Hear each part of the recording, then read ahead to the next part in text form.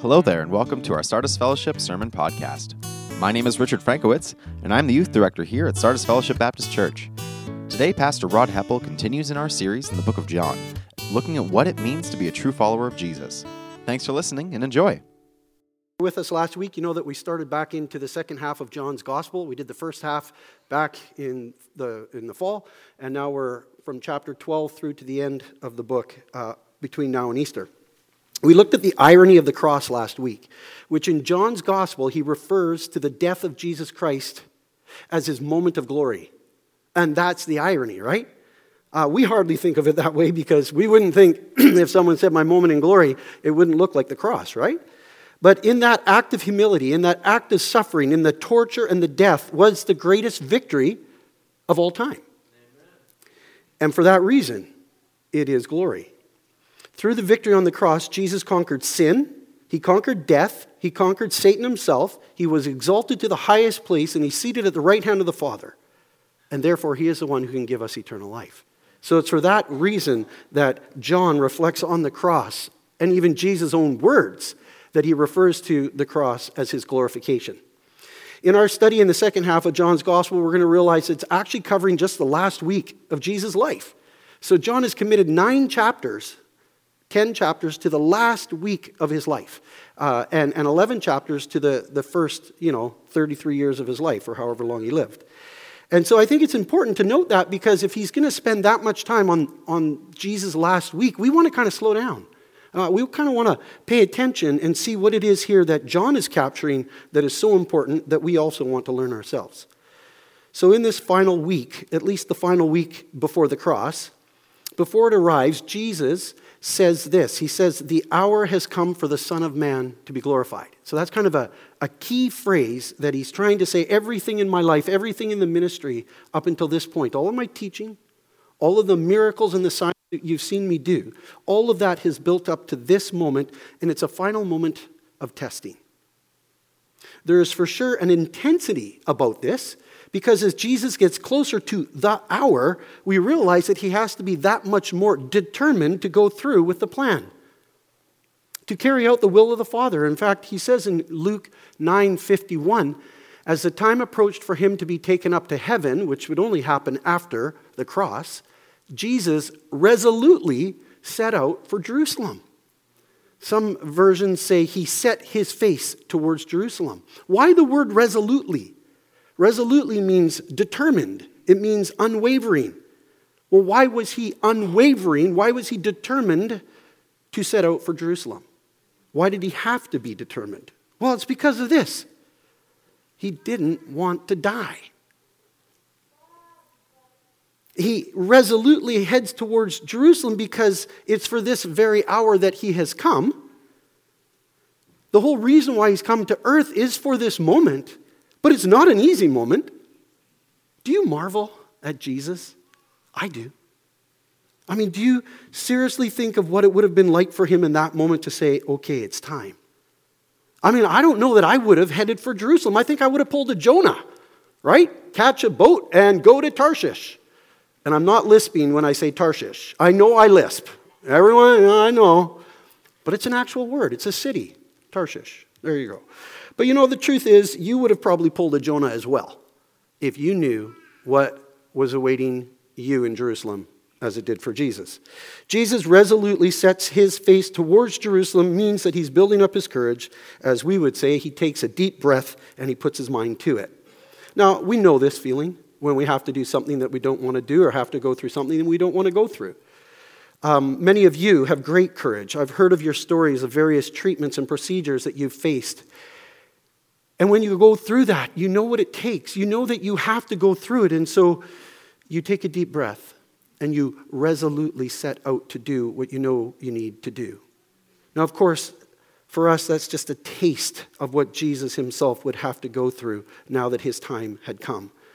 That he would make his way to Jerusalem and be handed over to evil men. Just think about that.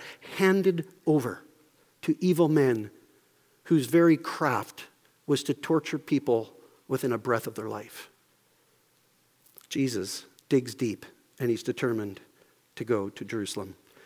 So up until this point in John's gospel, Jesus and the disciples have been on the other side of the shore or of the river of Jordan, to the east of Jerusalem, about 65 miles away, or 65 kilometers. That's a pretty safe distance from the authorities in Jerusalem finding out who he is or where he is, up until chapter 11 and 12.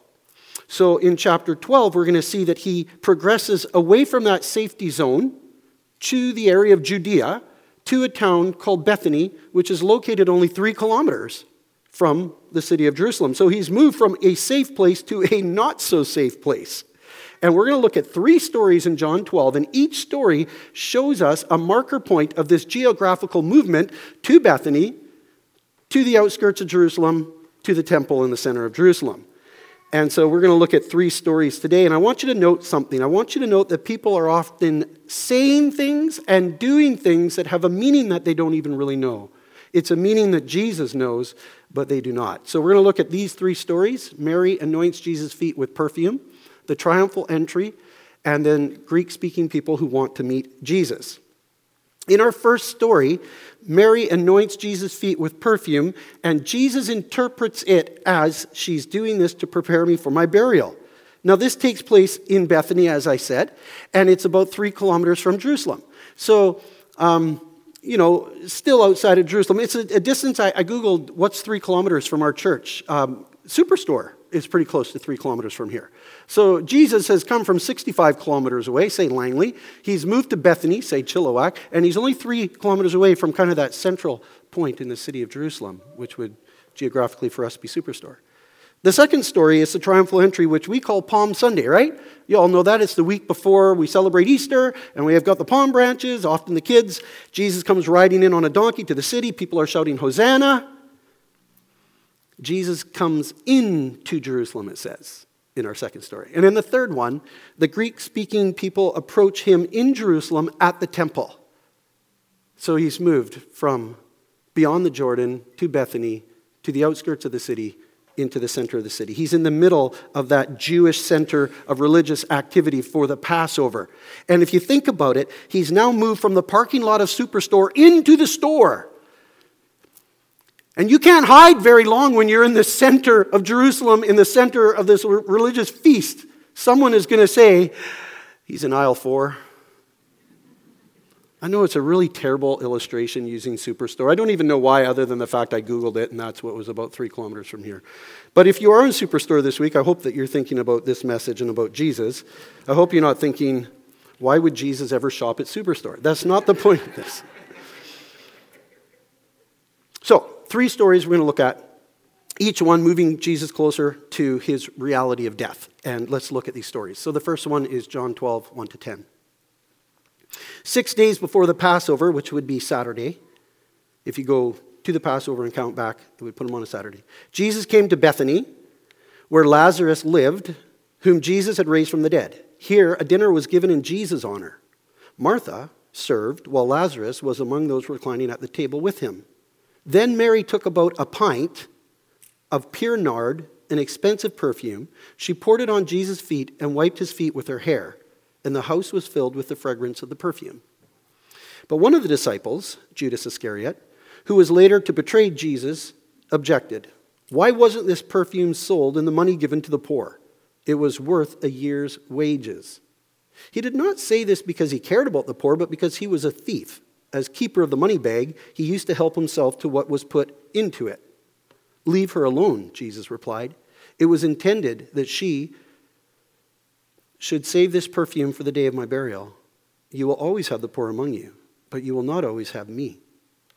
Meanwhile, a large crowd of Jews found out that Jesus was there and came, not only because of him, but also to see Lazarus, whom he had raised from the dead.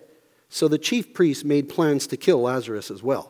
For on account of him, many of the Jews were going over to Jesus and believing in him. Poor Lazarus, eh? What did he do? I was dead. Somebody woke me up. And now they want to kill me too. In this first story, Jesus is with Lazarus, and it seems like it's a dinner in honor of the fact that he's raised him from the dead recently. We don't know exactly how long, but it seems like within a period of about a week. It's fresh enough in people's minds that they're still coming to see him. They want to see what they've heard, and they want to marvel at this. It's called a sign in John's gospel, a sign to the Jewish people who were looking for that. But the heart of the story is on this part about Mary. Mary was Lazarus' sister, right? And she does this extravagant thing, and we know it's extravagant because John points that out in these details, right? He has the details of the fact that it's pure nard, that it's a pint, about half a liter, and that it's expensive perfume. Some versions that you might have say very expensive perfume, and it's defined for us there, a year's wages. Well, yeah, that's a lot of money in a small little container, right? This act of extravagance seems like it's a wasteful act because it could have been sold for a lot of money and taken the money and then used it to help meet the needs of the poor. Now, to this point, we would kind of go, actually, that kind of sounds legitimate, right? I mean, without knowing the motive of Judas's heart here, we might actually be inclined to think something similarly. But of course, John helps us out and says that, he wasn't actually too concerned about the poor. He was more concerned about being able to take some of that money and line his own pocket, so to speak. There's two reasons why Jesus says what he says. One is that, first of all, no one understands exactly what's going on except him, right? And the second one is that John lets us know that the motive is not pure. So it's not that Jesus is being insensitive to the poor and the needs that are there. It's that those needs are there. And if you'd like to help, you can. And you can help anytime. And Judas, why haven't you been helping? Jesus has a different mindset on the whole matter. His time has come. You got to understand what's going on here. The very God of all creation has entered into this creation for this very moment, and he knows what he's about to face. Now, in Mary pouring this perfume on his feet, she doesn't know. I don't think she knows that she's doing the burial thing that Jesus references, and I don't think anyone else there knows. In fact, what do you think people make of Jesus' comment? I'll tell you what I think they make. Nothing. I don't think they have a clue what he means when he's saying, this was meant for my burial. I don't think anyone clues into what Jesus has in mind, because that's so often the case, is that he's saying things and they don't really understand it. There's no category for it. There's multiple illustrations of the disciples talking about what they think it was that Jesus said, and they were wrong. So I don't think they really understand. And even in the Gospels, it tells us, not until the resurrection did they understand these things. So story number one, bye. Bye, buddy. Thanks for joining us. Everyone else wants to go too, but they can't. I think the thing here, this first story is this key word about his death, burial. What does that mean? What does he have in mind? We'll move to our second story, which happens the next day, Sunday. The great crowd that had come for the festival heard that Jesus was on his way to Jerusalem. They took palm branches and went out to meet him, shouting, Hosanna, which means save us. Blessed is he who comes in the name of the Lord. Blessed is the King of Israel. That's who they're wanting. Jesus found a young donkey and sat on it, as it is written, do not be afraid, daughter Zion. See, your king is coming, seated on a donkey's colt. At first, his disciples did not understand all this. Only after Jesus was glorified did they realize that these things had been written about him and that these things had been done to him. John, the author, would be one of those people who's realizing that, right? You follow that. He's a disciple of Jesus, and he's written this a number of years later. He's had time to reflect on it, and he's saying of himself, we did not realize at the time, but afterwards we understood, and now he's written about it. Now the crowd that was with him when he called Lazarus from the tomb and raised him from the dead continued to spread the word. Many people, because they had heard that he had performed this sign, went out to meet him. So the Pharisees said to one another, see, this is getting us nowhere. Look how the whole world is going after him. They are not as excited about this sign of the resurrection of Lazarus as what everyone else is. So the word's getting out about Jesus. Jesus has moved to the neighboring city of Jerusalem called Bethany, just a little town on the hillside. He's getting closer. Those who celebrated the resurrection of Lazarus Lazarus had been sharing it with people, and people have been sharing it with others. Have you heard? Have you heard? Have you heard? And that's why you have this idea of these crowds that are coming to see, because they are expectant of something. And now Jesus is coming, it says, into. It says the people went out to meet him as Jesus was coming to the city. So picture this. They're in Jerusalem. They're catching wind. The one who's raised Lazarus, he's been in Bethany. Now he's coming into the city. They grab their palm branches. They head out there. All of this imagery is really clear of a military victory, of a king who's coming into the city. If a king went out in battle, he would come back riding on a horse, victorious, and the people would go out with their palm branches, which were symbols of nationalism and military might, and they would wave them as their king came back, and they would usher him into the city. And so they go out because they're expectant of their king of Israel. This must be him. And they're going to bring their palm branches, and they want this Messiah, this king, to throw off the Roman oppressors and restore the prominence they once had when King David and Solomon were in power. Is this the time? The one who would come and restore the throne of David. And so they go out there and they're wanting Jesus to be that expected Messiah, that king who would overthrow. They're hoping and they're wondering and they're waving these palm branches and they're shouting the word Hosanna, which at that time was not an expression of praise. It is for us. We sing about it. We use the word Hosanna. But for them, it was a literal word which meant save us. So you get that. Here he comes. He's coming into the city. Got the palm branches. This is the moment. Here's our Messiah. He's going to rescue us. We call this the triumphal entry, but you know, it didn't last very long. Pretty soon, the people disband. They missed a lot too. They didn't catch the fact that he wasn't riding on a horse. He was riding on a donkey. They missed the symbolism of this. When a king came riding on a donkey, it was a symbol of peace. If he came riding on a horse, it was a symbol of war.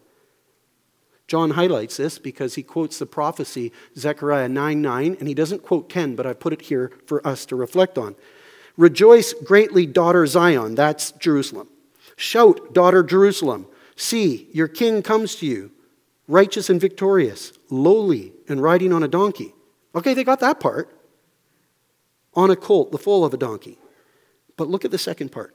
I will take away the chariots from Ephraim, that's one of the tribes in Jerusalem, and the war horses from Jerusalem, and the battle bow will be broken.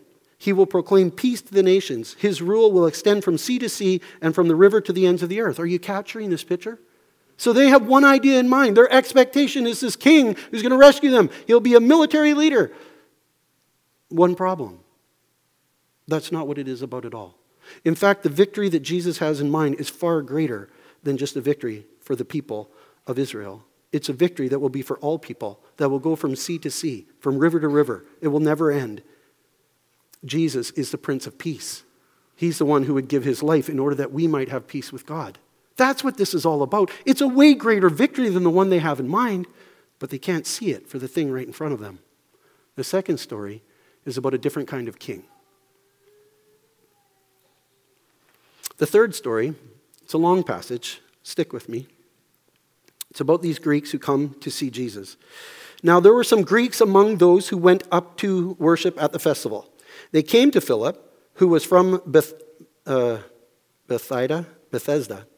You can work on that while I just carry on. In Galilee, with a request. Sir, they said, we would like to see Jesus.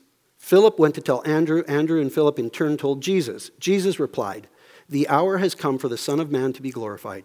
Very truly, I tell you, unless a kernel of wheat falls to the ground and dies, it remains only a single seed.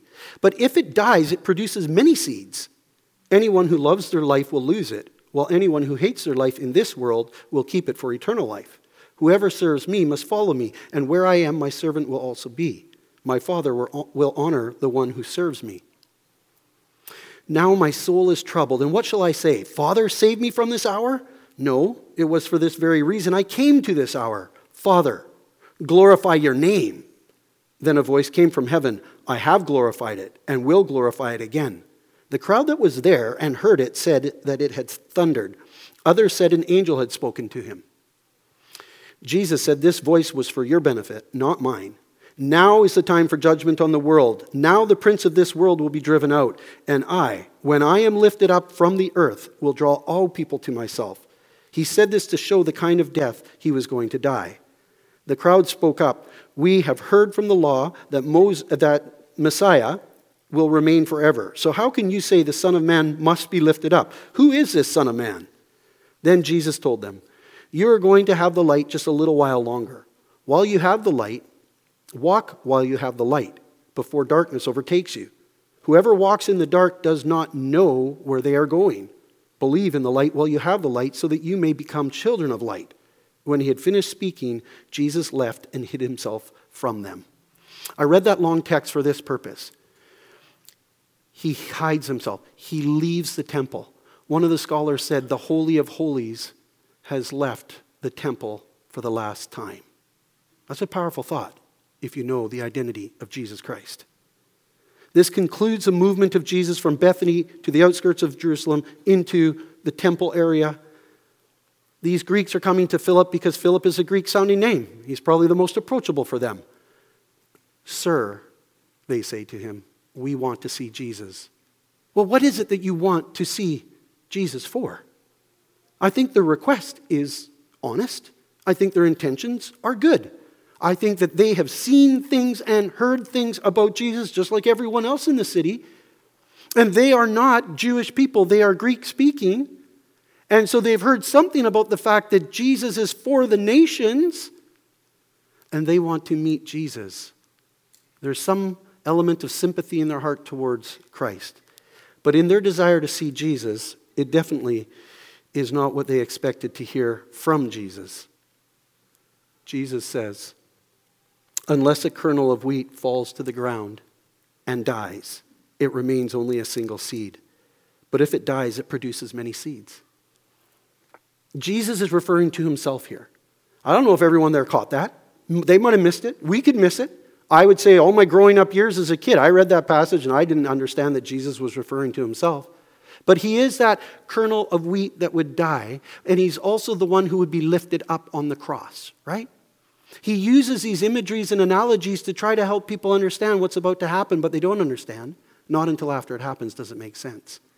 The kernel of wheat falls to the ground and dies. It's only through the death that there comes life. You know, I grew up on a potato farm. Great heritage, loved it.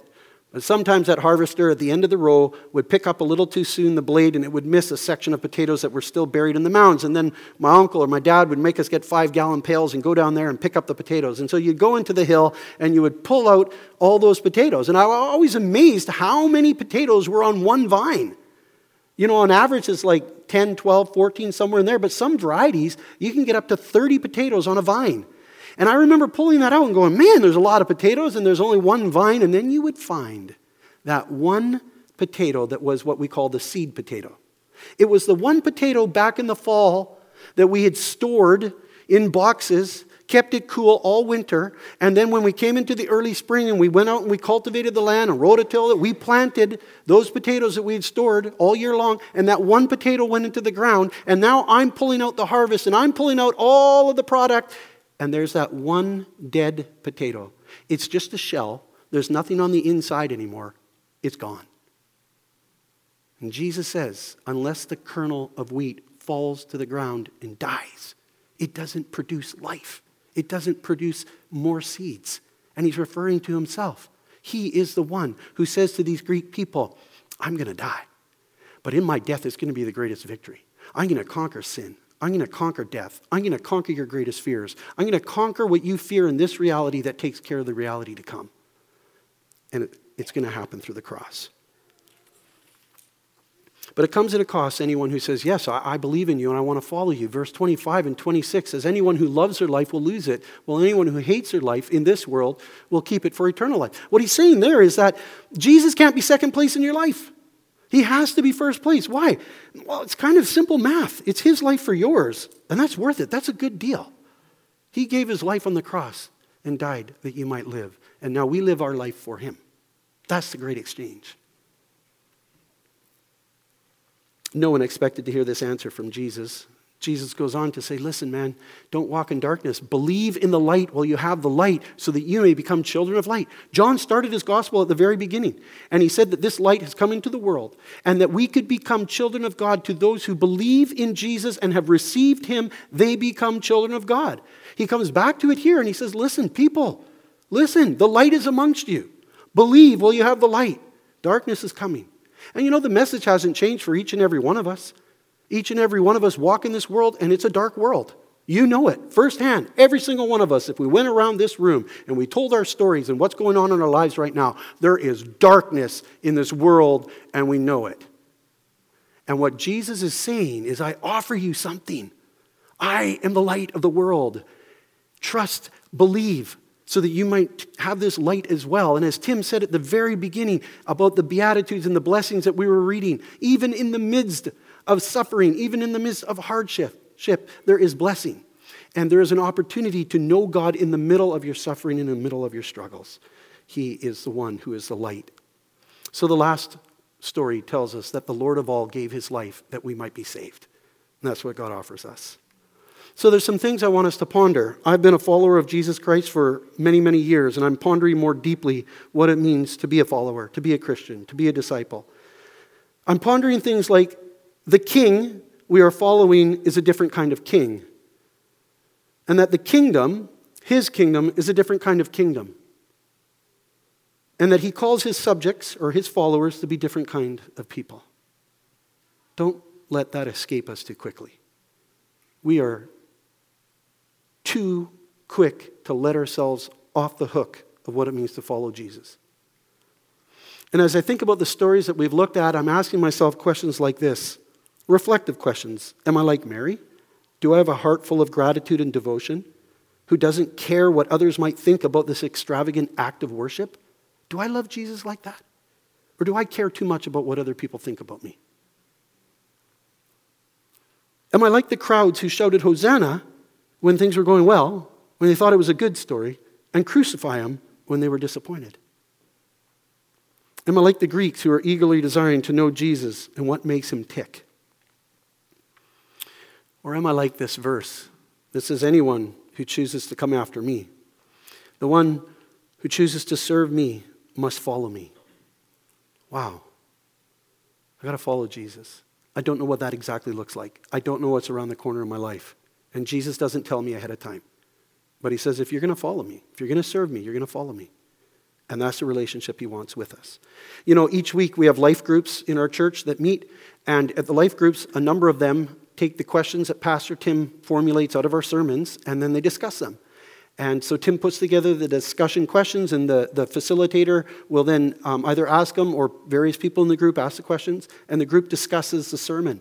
And this is our attempt to try to understand it more deeply, to own it for ourselves, and to grow in our faith.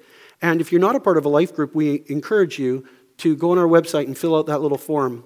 We're doing our best to try to get these started, but I've expressed this before and I'll express it again. We need people who are going to be bold enough to say, yes, I will facilitate. We have host homes. We have people who want to be participants, but we need people who say, yeah, I'll ask those questions. I'll be the little ringleader that pulls us together. If you're that person, would you please speak with Pastor Tim? And today, for all of us, as we go from here, I want us to think about this question this week. Ask yourself this. If Jesus resolutely set out for Jerusalem to go to the cross for you, how might you live your life in light of that truth? Let's pray. Father God, you are the one who knows us intimately. You are the one who knows everything about our lives and how we're made. I don't know every person here, and I don't know what's going on in their life. And yet you put out a call through Jesus that each and every person would come to the one who offers light and life. And I pray that we would trust you. And I pray that in trusting you, we would look at this question here today, and we would choose to live our lives in such a way that's in keeping with what we know about you. Help us to do that. We know we can't do that in our own strength, but we know that you promised the Holy Spirit would be our helper to do that. And we claim that power in Jesus' name. Amen. Amen. Would you please stand for a moment? And I just want to say God bless you and go with his peace as we live out our faith in this world. Have a great week. Thanks for listening to our Sardis Fellowship Sermon Podcast. If you'd like to learn more about our church, please check out sardisfellowship.com. Have a great day, and God bless.